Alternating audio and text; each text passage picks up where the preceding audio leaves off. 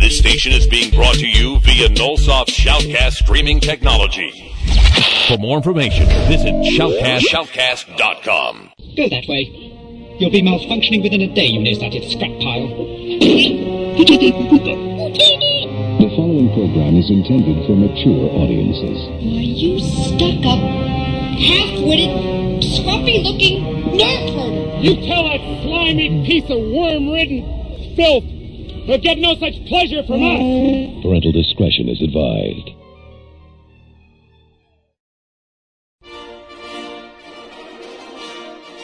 Star Wars en Direct is brought to you by SimpleNet. With SimpleNet, obtain a low-cost advertising for your company or, quite simply, a space to put your personal website online. Join us at www.simple-net.ca.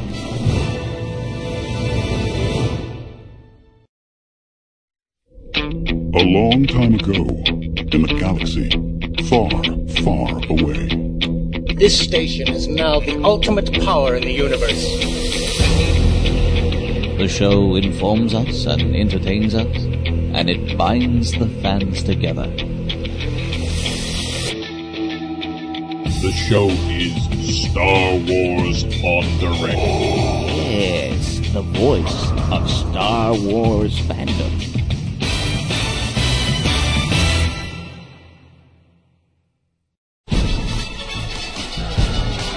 Big turnout here from all corners of the Outer Rim territories. Order! We shall have order!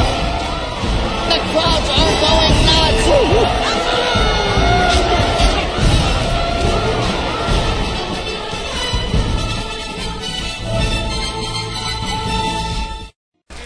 Welcome, ladies and gentlemen, to this special edition Star Wars on Direct, live from the floor of Star Wars Celebration 4 Fanfare Hall. And I'm sorry if I don't have a very good sounding voice today. I pretty much lost it throughout the course of this convention. Today we are Monday, May 28, 2007. And my co-host is not here with me today, but I have someone to replace her, and that's Simon, who's from Los Angeles. Hello, people. So I figured he's got a few inputs. But you know what? We're going to go straight into the heart of what Star Wars Celebration 4 is. And, ladies and gentlemen, it is my pleasure to bring you live Karen Travis. Hello there. Lovely to be here. Live is a sort of debatable point. I'm sort of dead on my feet, but it's been a terrific con, hasn't it? It has been an incredible convention. We have been lucky enough that Del Rey and Barnes & Nobles got to an agreement, and we have managed to put our hands on Sacrifice. Well done. Yes, it's sold out 3 times. And we have been spreading the rumor that, you know what? How hard was it to kill R2-D2? It really wasn't all that hard because I was awfully short of a trash can, you see, and I thought, you can actually do the dome so that it unscrews, and I just thought he was just asking for it. I just got fed up with his smarty pants attitude and thought it's about time that he bought the farm. Perfect, thank you, Karen. Now we're curious, does 3PO commit suicide in the next book? Can you give us I don't know. I mean, clearly he's going to go through considerable angst. It's a difficult one, and obviously it wouldn't be ethical for me to discuss that. Of course, we understand it. I think Shelley wouldn't like that. No, you were talking to Shelley earlier. Did you put the same question to her? Yeah, I tried. She was very emotional about C-3PO. I mean, yes, I know. She almost shed a tear. I actually, know. It's very moving, isn't it? I had to hug her so she would be comforted and all that. R2, so we miss you. That's all I have to say. Yeah, but he makes a really good trash can. He does. Yeah. No, let's get serious. His effort wasn't wasted. He didn't die in vain, let me tell you that. But let's get serious. Sorry, I should put on my serious face now. So, Karen, Sacrifice is coming out tomorrow. Yes. And a lot of fans are going to get very shocking news by the time they get to the end of that book. And personally, I just want to say thank you. And congratulations, you did an awesome job. I haven't read all the book. I did skip through to the end because I cut to the chase. Did you? I was talking to you, and I wanted to see a little bit of how it happened and all that. So you missed all the subtlety. I'm sure I missed a lot of it, but I did get that. You know what? For what is going to happen, and for her to actually for the character to die properly. That character. Are we actually going to do spoilers? I mean, this is your dilemma for all your listeners. Do you read Are we actually going to do spoilers? Because if we're going to do spoilers, she knows. Yeah, she knows. Okay. If we're actually going to do spoilers, I think we need to do a great big clacks and alarm. Is there anyone here who cares about getting spoilers from Sacrifice? Oh, move along. Move along. This is not the spoiler that you want to listen to. Move along. So you had to kill Mara Jade in your upcoming book, and I think you did so in a very, very nice fashion. Honestly, I always kill people nicely. That's because I'm British, and we do it very politely. When I first got to it, I mean, like poison. Oh, you got to be kidding me! It's Mara Jade. I mean, fighting, lightsaber, heads cut off or something. But poison? And then Jason started to talk, and I'm like, oh no, okay, that's like the good old speech of the evil man. And he's explaining to her like why he believes it. He's not. He's like most people who do bad things. I mean, he's not evil in the sense that he goes around twirling his moustache in a pantomime way. He genuinely believes he's doing the best thing, he knows best, and he's going to break a few eggs to make omelettes. I mean, he's like every politician. 99% of politicians I've ever known, in that they just get deluded with their own power and think, I really know what's best for people. And he's going down that path. I mean, he's done his agonising in Bloodlines. Is it me? Is it my destiny?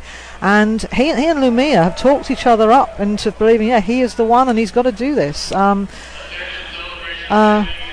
Sorry, we're just pausing for a Tannoy announcement. If you're missing the celebration, we've been hearing this all week practically. All week long. It's basically the announcement to tell people that, you know what, you got to get off in 45 minutes. So time to go home, kids. Grab your last shopping carts. We're just watching large chunks of the set disappearing out the door at the moment, which is quite interesting. But back to what you were talking about. Yeah, so we're talking about Jason. I mean, going back to Mara as soon as we're going to do the spoiler. Mara. A friend of mine, Jim, sums up Mara like this. He says, she's the kind of woman who would rip a man's arm off and beat him to death with it. And that's how I see Mara. I saw a wonderful piece of fan art that someone sent to me of a Mara. I haven't got the link, and I couldn't remember it offhand anyway, which showed me the Mara that I saw, which was a really tough woman. Not some glamour queen, but a soldier, an assassin.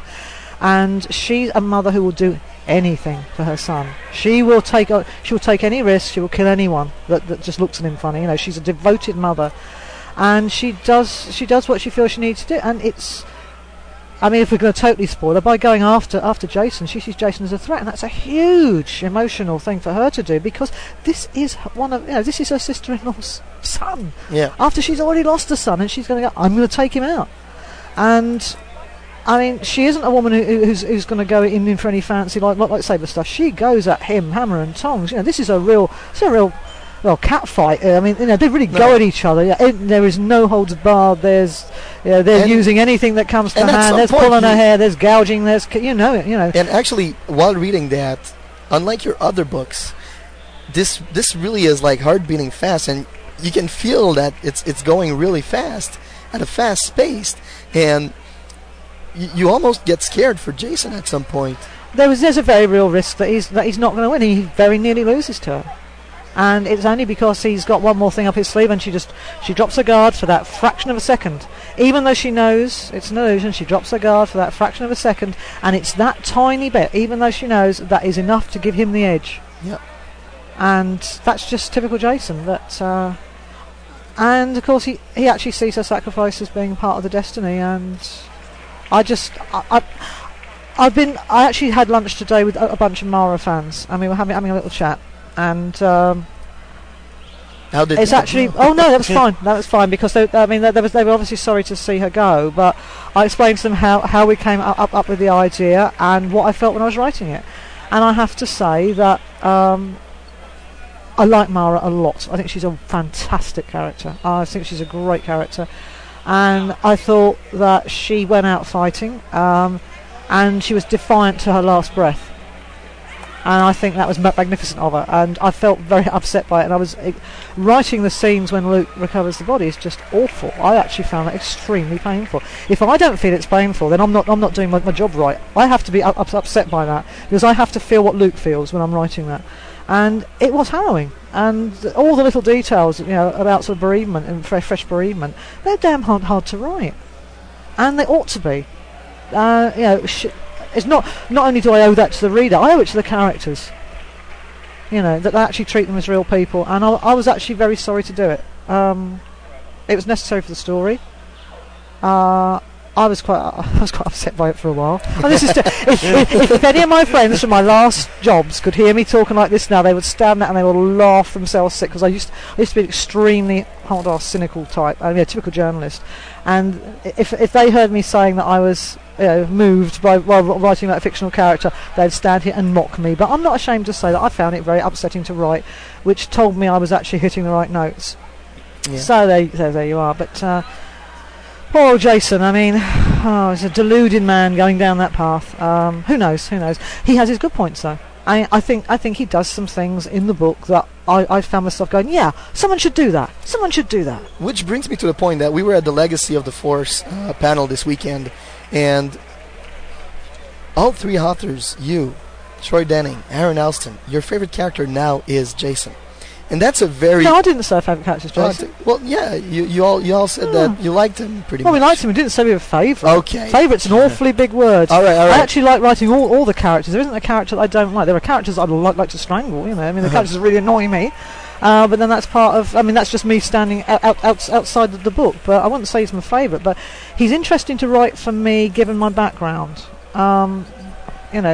Because he's that classic political animal. He's a manoeuvrer, and the way he fiddles the legislative process to get his power, that is a real legislative process.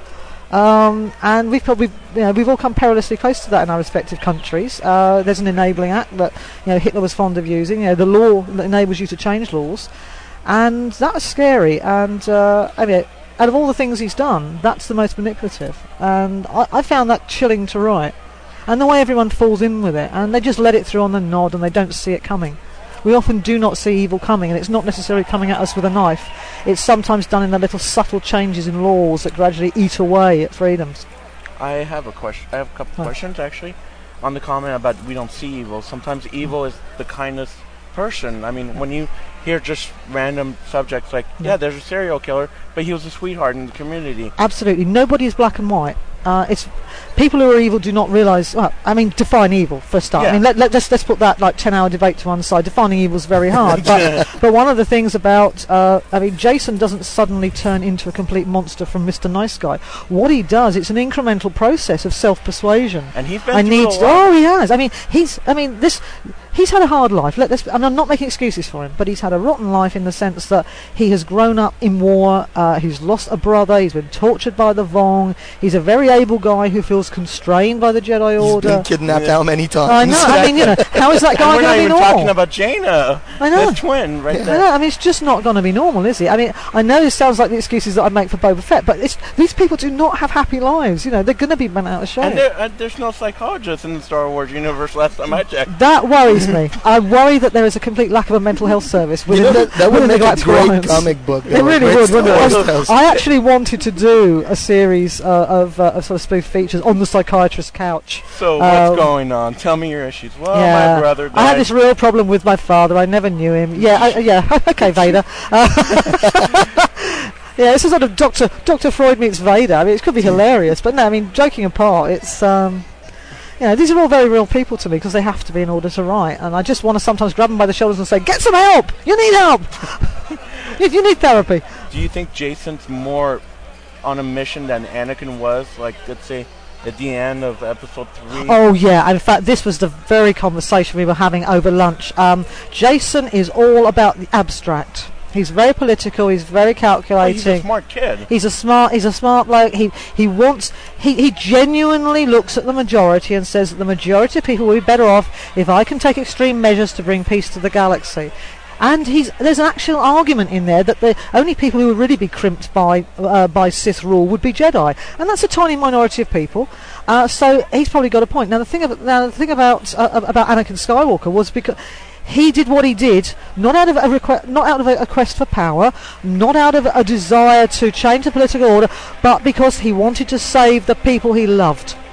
And that's a totally different motivation. And Vader loved too much. Everyone laughs, but all the Vader fans will nod and agree with me. Vader's fall was because he loved too much and he was prepared to pay any price to save those he loved. No, I totally agree with you. Whereas Jason is able to rationalise, and Jason loves Jason, but Jason has, he actually does have an argument that he may be able to do more good for more people by having Sith rule. I mean, I hate to use the phrase the trains run on time, but the majority of people probably weren't any worse off under the Empire. I mean, we're just looking at it numerically.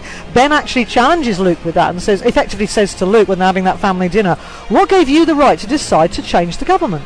Who he didn't actually use those words, but he's actually saying, what, people who start revolutions like that, rebellions, the vast majority of people, did they actually suffer from the Empire? Unless they were politically active, did they get the midnight knock on the door for the Stormies? So these are real challenging questions, and they're ones that bother Ben. Luke's concerned about him going off kicking down doors and beating up people and blowing us stuff up, and he says, well, hang on, you blew up the Death Star. How many people died on there who were just ordinary grunts doing their jobs? I mean, some of them could have been civilian contractors. I know that's become a bit of a joke in the fan community, but Luke killed people. He had a good he justified killing people. So at what point does it become not justifiable if you believe in something? They're huge moral issues that they're grappling with. That sounds really... that makes it sound like a really grim, heavy-lit novel, but we do have a few laughs in it, don't we? You haven't read it, have you? I'm going to spoiler you now, and you don't know if it's true about R2, do you? You don't know if I'm actually winding you up, and I have knocked him off in the book. You got me there. No, I've actually started reading it the other day before the breakfast, and the guy came on, so we started talking, and I had to read it, but darn.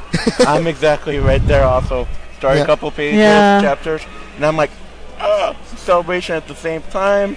That's it. I just can't wait to actually sit down and have a good read. Well, because seeing as we're going for spoilers, you know that's not the only death. Don't seriously, there are a number of deaths in the book. Okay, I thought it was only Matt. No, there are a number of deaths in the book. The one I've had them.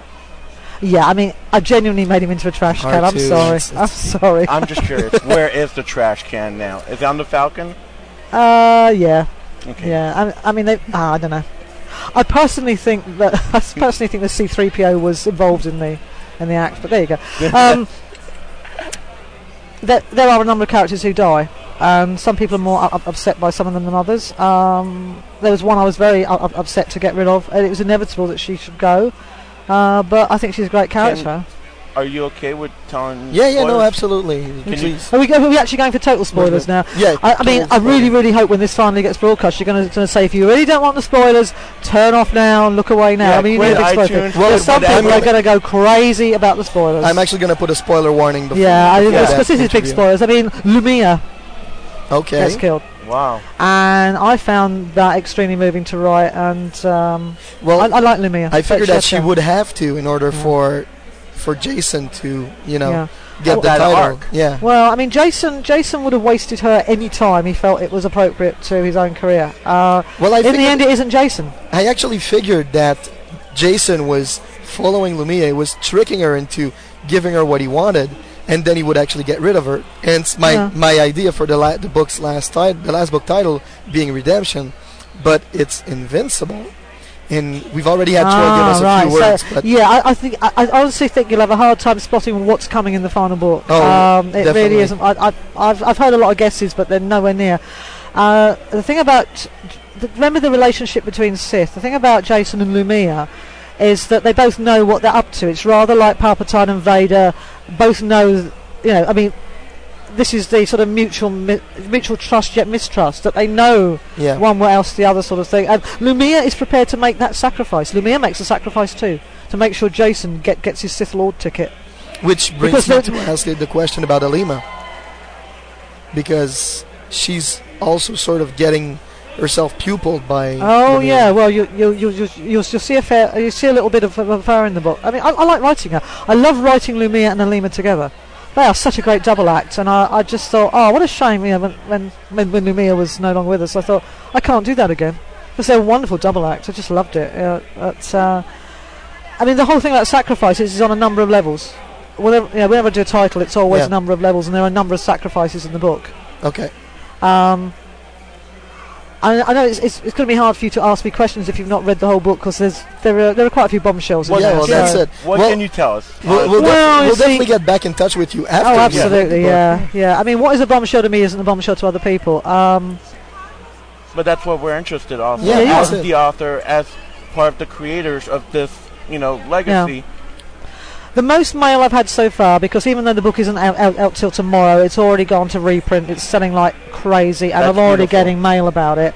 The thing that most people seem to like is the way Lumia goes. Not in a gloating, oh good, you whacked away, but it was very moving. Because basically Luke kills her, and he says to her, "I'd never let you fall," and pulls her back from the precipice with the lightsaber. I'm getting goosebumps. And that's the effect that I got. I felt that when I wrote it, and you're a twisted woman. I love. I am. She's I'm seen the sick woman. I'm a sick woman. But I found it. He's having to do a necessary thing that he doesn't want to do. A sacrifice. It's another sacrifice. It's a sacrifice. And it's funny because some of his innocence. What's left of his innocence. Because if I'd read it, I would have felt that Luke would have actually judged necessary to know she was dead, hence taking that particular action.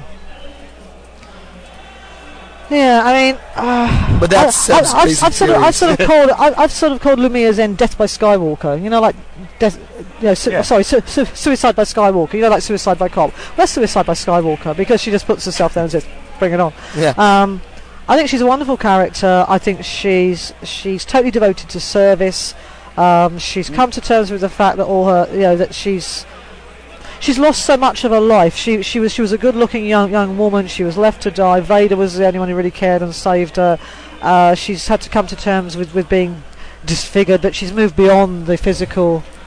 What I'm curious, again, not from reading the book, is this after the death of his wife, or is it before? After. So he goes after her, believing she's responsible, and she says, "Yeah." Get an edge. See, maybe a dark side. That's actually closing a door that I figured that there's something. Yeah. That I figured that the death of Mara was opening. Basically, old Jason kills Mara, but I don't think it's necessarily dark to want to kill a Sith who you believe has killed your wife. I mean, it's pretty well. Yeah. I mean, is there anything dark in killing Darth Maul? I mean, it depends, because I would stand back completely and say, well, I'm sort of very even-handed about Sith and Jedi, two branches and so whatever.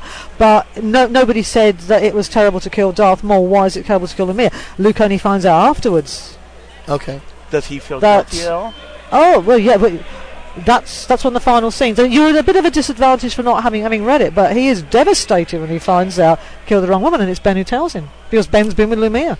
You got the wrong woman. It's like, oh my god. I am so tripping right now, Karen, because when I read the scene, I said, okay, here's what's gonna happen. Ben's gonna go crazy about Jason because you know what? He's gonna find out at some point that his mother was killed by the person he admired the most in the entire world, and he's not gonna know what to do about it. So he's gonna go AWOL for a while, and then when he comes back, he's gonna come back with a vengeance.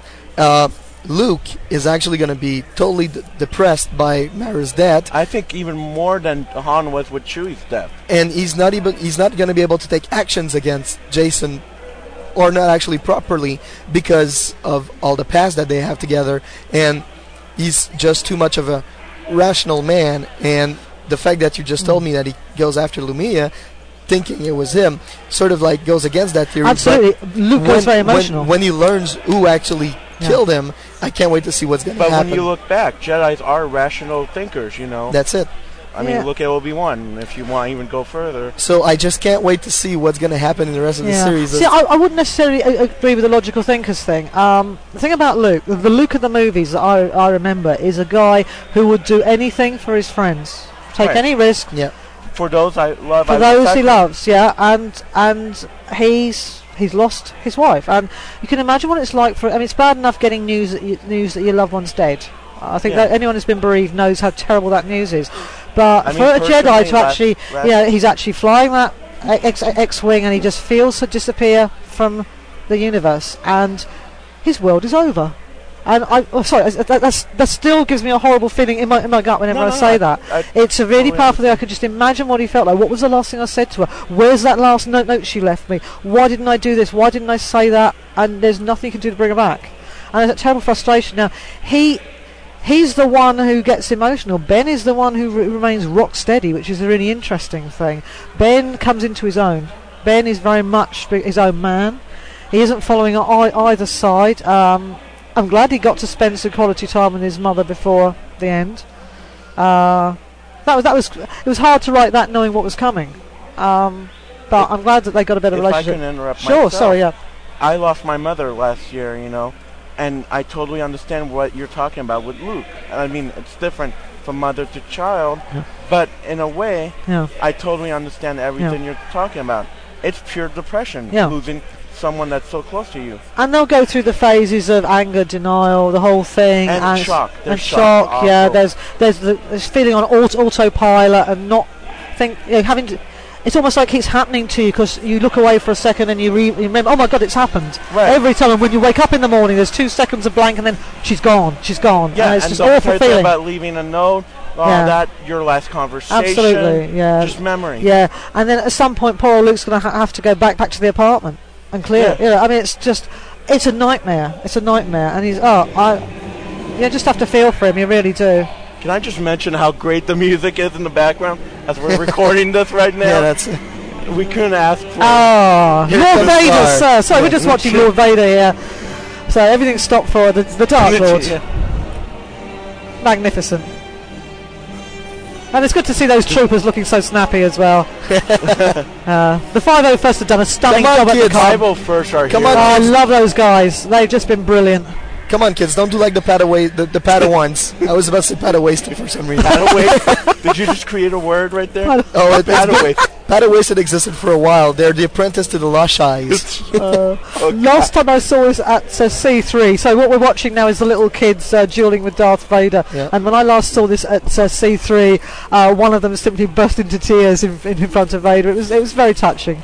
It's a wonderful sight. Anyway, sorry, I'm interrupting myself. Which brings me to say, come on, kids, just swarm the guy. I'm actually sending my You can all take him. Rush him. Take some pictures, and we'll post them on show notes. Sure. You want to do that? Excellent stuff. But it's the ramifications of all the sacrifices happening in this book are going to be very interesting to the rest of the series. And then, of course, we've got the Boba Fett storyline, because Boba's life is really not any more simple, and he's sort of dithering around on the outside of this, staying neutral, and Mandalore makes a happy discovery that changes their economic and military future. Oh yeah. I see you've not read all the good bits, sweetheart. If the book came out a week before, we would have known. We would have done our homework, Professor.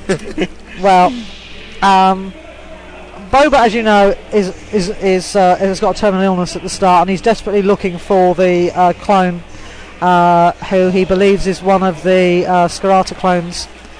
And if the guy's still alive now, then he's clearly found a way to bypass the accelerated aging. And he also knows that Cal Scarata was desperately looking for the Kaminoan secret of accelerated aging, so he could at least stop the process and give some of his lads a normal life. He thinks he's done that, so he's looking for this clone. He finds him. Things are not quite as simple as he thinks. I won't actually spoil that bit. You've got to have some surprise in this book, or you're not going to pony up the dough for a hardback, are you? Well, you did mention that we were going to see some characters from 000. Yes. Make appearances in there. Yes. Yeah. Well, there is one mentioned in 000 who makes an appearance. Also, Django gets a totally separate shock right at the end. Have you read that bit? I don't think we want to spoil that, do we? Django gets a shock of his. Sorry, I'll start again. Boba gets a shock of his life.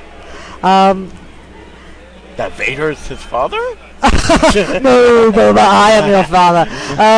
Boba gets an enormous shock, and that completely upends him right at the end, and he's got to deal with something really awful. And it's, well, I'm not going to say what it is, because if you actually read the whole book, then you will see the sort of parallels with Luke's life, and you'll find that, well, I don't know. Interesting. I don't know. He's got an awfully difficult time coming in my next book, coming to terms with that. But the good thing is that Mandalore is economically resurgent, and they're really starting to worry the Galactic Alliance, because they come up with a new fighter vessel, which is terrifying the life out of everybody. which is good. It isn't a super weapon. It's just something that everybody would like to buy because they find fresh deposits of Beskar, the Mandalorian iron that was strip mined by the Empire, and they thought there was none left, and now they've found a new load, and they're going to work that to maximum advantage. And they do a deal with the Verpine, the little insectoid Verpine, and they form a new sort of neutral alliance, building very high quality weapons and fighters, and that is really scaring both sides in the war because they'll basically sell to the highest bidder. Good old Boba. That woman really likes the ballistic weapons. Oh, I do. I do. I like blowing stuff up, but there is a wonderful new vessel in it called the Bezulik, the name for the basilisk. Where did you come up with that name? I'm just curious. What what is the concept? Oh no! This is all from my Mandoa dictionary. You know, when I developed the Mandalorian language, and I was looking. I was trying to preserve the word basilisk from the old KOTOR era, and Beskar being the Mandalorian iron, I thought, well, if Ulik is beast, then you've got Bezulik because they were iron beasts. So this is how the language evolves. You see, so it's a Bezulik. I might have to buy that domain name later. And this is a very nice vessel, and anyone who sort of spots the parallels between that and a Harrier, the Sea Harrier, yes, you know how much I'm in love with Sea Harriers. So I've just got my little Star Wars Sea Harrier going now, and I'd like to buy one, preferably one with the velvet posh seats and and the furry dice. So yeah, anyway, Boba has a very hard time. Boba finds all sorts of things coming up from his past, and far more than he bargained for. You know, I just don't want to ask the rush question. Out and buy it. As fact, you could rush out and buy it if it wasn't sold out, but don't worry. No, it's basically that you're right. You've been writing Boba for a few years now, I guess we could say. I'm just trying to think how long I've been writing it for. I first wrote him in Bloodlines. And then I did the novella A Practical Man, and this is my third bite at him, really, in Sacrifice. So it's not really... Well, I suppose it is years. It just seems like a lifetime, but it has only been since 2004 that I've been doing Star Wars books. So. Yeah. But you know the characters are. Oh, yeah. That's it. And we can tell that you're a fan. Oh, I'm a total fan. So yeah, I mean, I wasn't... as everyone knows, I mean, everyone's heard this story before, but I knew nothing about Star Wars when I got the offer to do the first thing, which was Hard Contact, and I just fell in love with Star Wars. I love it. I thoroughly enjoy being here. I've been as fanish as the next woman, and I've really enjoyed sitting down with fans and having a good natter and debating characters and why Obi-Wan needs a good slap. There's a few people who agree with me on that. He needs a good slap. Obi-Wan's my favorite. He left his best buddy to fry to death rather than finishing him off in a decent manly way. How can you love him? How can you love him? And you got to meet your best buds, the Mendos, which are a few tables aside. I'll tell you something. I don't know where... and they're high-fiving and we're having a great time over there. We have some absolutely superb Mandalorian costumes going around. The Dune Sea Garrison people from Arizona, who I've been privileged to be friends with. They've built fantastic custom Mandalorian armour, partly based on the magnificent illustrations that Tom Hodges did in Insider for my article on the Mandalorian language and culture. But we've also got a wonderful Mandalorian costume from a very good friend of mine, Ray Ramirez, who was an Insider reader who I got friendly with when the editor sent me his letter when he was serving in Iraq. He was reading Insider. He had then got a copy of Hard Contact, and he sent a very nice letter to Insider saying how true to life Hard Contact was. I sent Ray a letter saying I'm very moved that it's meant something to you. Long story short, we just struck up a friendship. We've been friends ever since, and I met him for the first time physically at the con. And it was a very tearful moment. I've got to be honest. He's just a wonderful guy. I've met quite a few fans and readers here who I've known online, but actually met for the first time here, and it's wonderful. It's really good. It's been a wonderful con for that reason. I mean, I haven't just come here to pimp books. I've actually come here to socialise, buy stuff, generally do fanish stuff. I've loved it. I really have. It's great. Did you get yourself Boba Fett StarWarsShop.com maquette from Jet and Giants? That were sold out. So which one's that? The animated ones. I already bought that ages ago. I bought that as soon as it came out. I mean, I had that on order. Okay. Oh yeah. Hey, she has connections, you know. Oh no, I actually got in the queue with everyone else with it for a second. I almost got scared I'd have to take it out of my luggage and give it to her. Boba is on my windowsill. I think I just love I love the animated series. I just love that style. Did you see any of the Clone Wars stuff, by the way? What, the first series? Yes, because Sebastian very, very kindly. No. Well, yeah, but actually no. Oh, the merchandise! I haven't been able to get there yet. Oh, someone got me a Fordo patch, which is good because I pretend he's Ordo and sew him on something. You are going to love this. I know. They are actually talking now. Oh, they can talk, you know. They're very clever boys. Oh yeah. But in the preview, we actually heard them talk. So yeah, we're actually going to have more than just hand signs telling them excellent. the mission. I absolutely love the first animated, the first 3 animated series. I just loved it. And I've also got the everyone knows that I've got the Fordo maquette, which I used when I was writing Ordo, so I got some sense of the stance of the man and all that. I love those sorts of things. Are those your favorite characters? Sorry? Are those your favorite characters? I haven't actually got favourite characters. I love them all. I love writing any of them. I mean, it's just hard to say. Whatever I'm writing at the time, I'm really enjoying, and I can switch to them. And I just love writing all the characters. Well, really do. That's beautiful. You were just telling us about Ordo. Yeah. There's a book coming out in July, I believe. If it's True Colours, the date's moved to October the 30th. October 30th. Yeah, October 30th. Halloween. October. Yeah. They just moved the titles around. You know, another book came in, so everyone got shifted down. But that'll be out October the 30th. So True Colours, are we going to see more of the 6 alphas? Oh yeah. Yes. Oh yeah. Yes. And they're such naughty boys. What? Actually, I love that. I've been meaning to ask you, what do you think of? Have you read Dark Lords? Sorry, have I read Dark Lords? Yeah, I actually went through Dark Lord for Jim at the manuscript stage to talk to him about the sort of commando side of it. Yeah, because I didn't realise that he had put me in the acknowledgements, which was a bit of a shock because I didn't really do much. I just said, "Oh no, can we do that?" or "Oh, that's rather good," and just generally made noises. So, I mean, Jim's the guy that does the magic. I just grunted in the background. But when I saw that clone, the simple clone, would actually say, "Sir, I don't know what the frack is wrong with that particular order, but I'm not gonna acknowledge it. You know, something's been wrong with the transmission, so just go that way for 5 minutes, then we'll go after you." Yeah. So, if they can do that at their lower level, I can only imagine what the boys, what the Delta Squad, and what the Alpha 6 can do. Yeah. So, my mind is made up, and I know... it'll be a while before you see what happens with Order 66, because True Colours is set in the second year of the war, so we're a long way back from it, yeah. Shelley was actually telling us that there might actually be a fourth book coming up. Oh, there's definitely a fourth book. Oh, yeah, that was announced at Comic-Con. Okay. Last year, right? Yeah. So there is a fourth book, yeah. I'm just sort of picking my words carefully here because having just got used to blabbing the spoilers all over the place, I have to remind myself that book is on the shelf. The True Colours isn't on the shelf yet. Bear in mind that I think what you've got with the Knolls is that they are completely on another plane. They are Scarata's private army, and as long as Scarata's on side, then everything's cool. The minute he decides to deviate, then I think you've got real trouble. And the Jedi command is aware of this, and they tolerate it because they get results. But the Jedi, certainly General Zay is getting very worried about what's happening with Scarata. Scarata's pursuing things that matter greatly to him. A little bit his own agenda. Oh, very much his own agenda. Oh, totally. I mean, his priority is his boys. He's got no love for the Republic. He hasn't.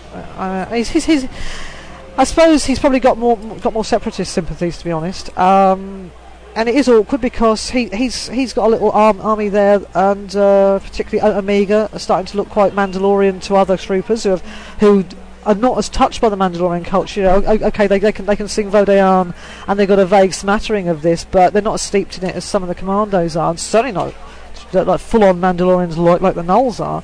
And I don't think it's too much of a spoiler to say that there is some friction between ordinary troopers and some of the commando squads, because some of the ordinary troopers come up against real Mandalorians when they're fighting, and then they're seeing their so-called buddies, talking in the Mandalorian language and looking very Mandalorian to them, and they're saying, "Hey, whose side are you on? What are you? Do you think yourself with Mandalorians?"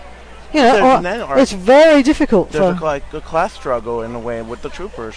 Yeah, because I mean, we said in Hard Contact that the ordinary trooper's armour and kit is nowhere near as expensive as the high value assets like the commandos, and of course the Gnolls get the good stuff. I mean, Cal makes sure all of his lads get the good stuff. But yeah, I mean, there's definitely this vibe that the trooper's life is possibly not as valuable in the eyes of the Grand Army of the Republic as the commanders, but they're all still expendable units as far as the Republic's concerned, and Scarata will never forgive the Republic for that.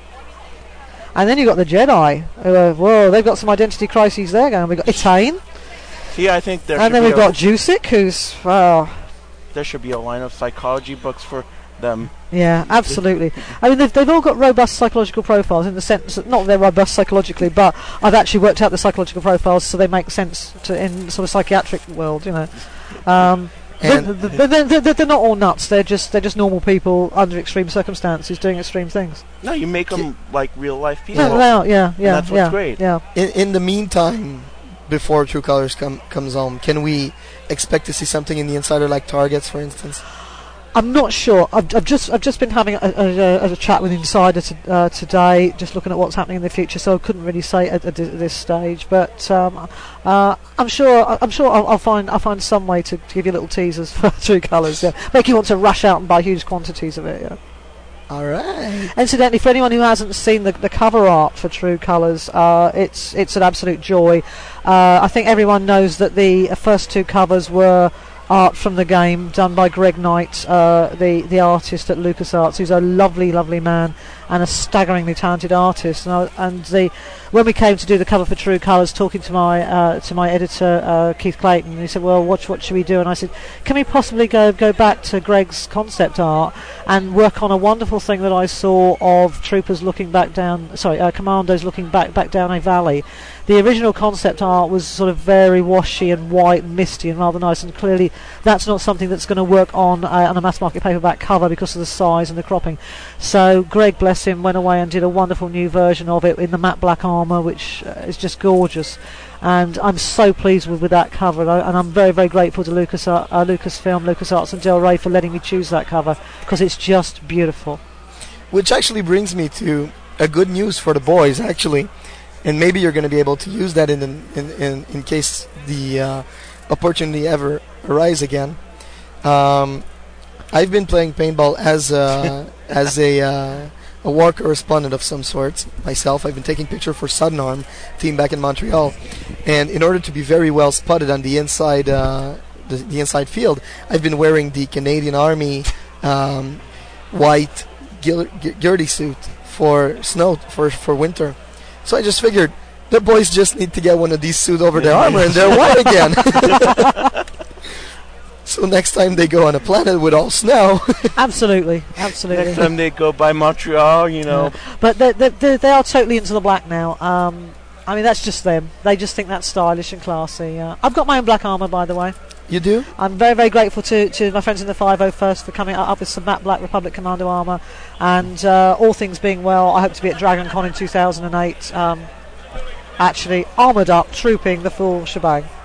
Oh, you're going to be... Wow. Yeah, come on. I mean, isn't that dedication? I mean, that's a fan. Only right a there. fan would do this, and you know, isn't it great that I also get paid to write it? I mean, you know, this is the best job. It's the best job in the world. I'm happy to have it. You've actually been given the art of the armors from, I believe it's 6 or 7 troops from the Mandalorian Dune Sea garrison. Oh, what you mean, the old sternum plate, the little keyhole plate. That was very awesome. Moving. I didn't know that was coming. They're always jumping surprises on me and sort of leaving me sort of misty-eyed. But that was lovely. In fact, because I didn't know they were going to do that, we've been talking about what that actually represents in Mandalorian culture. So I'll incorporate that in a future book. I just thought it was a wonderful gesture. It really was. I filmed it all, and hopefully it's going to be somewhere on StarWars.com. Hopefully, but we'll see. See, I am trying to find the cover of the book, but I think I don't have it saved anywhere. No. Or maybe in my Mandalorian folder. No, not even. Incidentally, that's exactly the same laptop that I've got, by the way, for everyone listening. I'm just checking that he hasn't lifted mine. No, he hasn't. I think that T30, that's what you have? Congratulations, you got one of the AK-47 of laptops, as my friends call them. Yeah. See, being the Mac user here, I'm not going to get into this debate. Apple users. Well, no, I can be completely neutral here because I've got a 4-laptop network at home because I'm a bit of an IT nerd, I'm afraid. Because I like lots of built-in redundancy, having had the Dell from hell that let me down badly. It cost me 7 weeks' work, even though I did backups. I've now gone over completely to laptops. I have 2 Windows-based machines, 2 Macs, and that means if anything happens to the Windows machines, like a virus that gets past my triple firewall, I switch straight to Mac. Triple firewall. Oh, I am paranoid city. She had a little problem with computers a few years I've got scars. So has Dell. But no, I actually still prefer to use Word. No, I'm not paid by Microsoft. It's just that it happens. I happen to be trained on it, so I just find it easier. Hey, whatever floats your boat. Yeah, absolutely. But I do like the little ThinkPads because I've got the extended battery that gives me 10 hours life, and that means I can actually write books on transatlantic flights. Well, like if anyone's listening to this, and you're going to be doing some signings still in the States, right? Yeah, this is the start of my book tour, actually. I'm in Torrance, California, Tuesday night at Borders. Then I go to San Diego for Wednesday night. Can you give the times if anyone's listening? If anyone, I tell you what, if you can go to my website, if you're connected online, I can actually read it straight out. I'm going to try it. www.KarenTravis.com. Oh, we're being thrown out now. I've been thrown out of better places than this. Seriously. Oh, they're so antisocial. Actually, you know what, Karen? There's only 5 minutes left. Yeah. So I would say that if people want to catch up with me, I'm on my US book tour now. I'm doing Torrance, California, San Diego, Indianapolis, the Disney Star Wars weekend, and then DC. If you want the details, go to my website, www.KarenTravis.com, and it's all there. I look forward to seeing you there, and I will sign anything and everything, and I will not quit until the last person gets their signature. You will all get something signed. And you know what, people? Yesterday she signed a little note for me saying happy birthday. And that's why I love you. And you know what? You're welcome. We saw the dedication you gave to the fan this weekend. It was incredible. I hope your wrist is going to be able to sign some more. I'm sure it will. So just get it entertained. Right. Karen, just before we leave, one last liner. As usual, hi, this is Karen Travis, and you're listening to Star Wars on Direct. Of course, if you want to throw in there that you're the author of the book Sacrifice, then it's going to be awesome by me. So.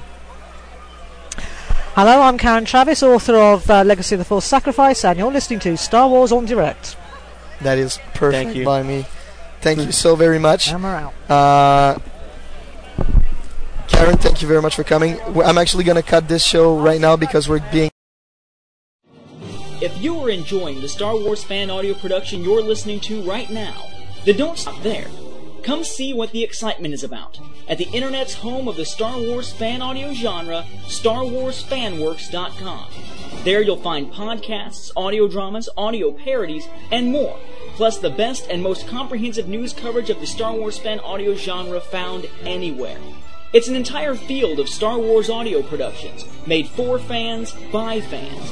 And your audio gateway to that galaxy far, far away is StarWarsFanWorks.com. Join us. After all, it is your destiny. StarWarsFanWorks.com. Fandom has a whole new sound.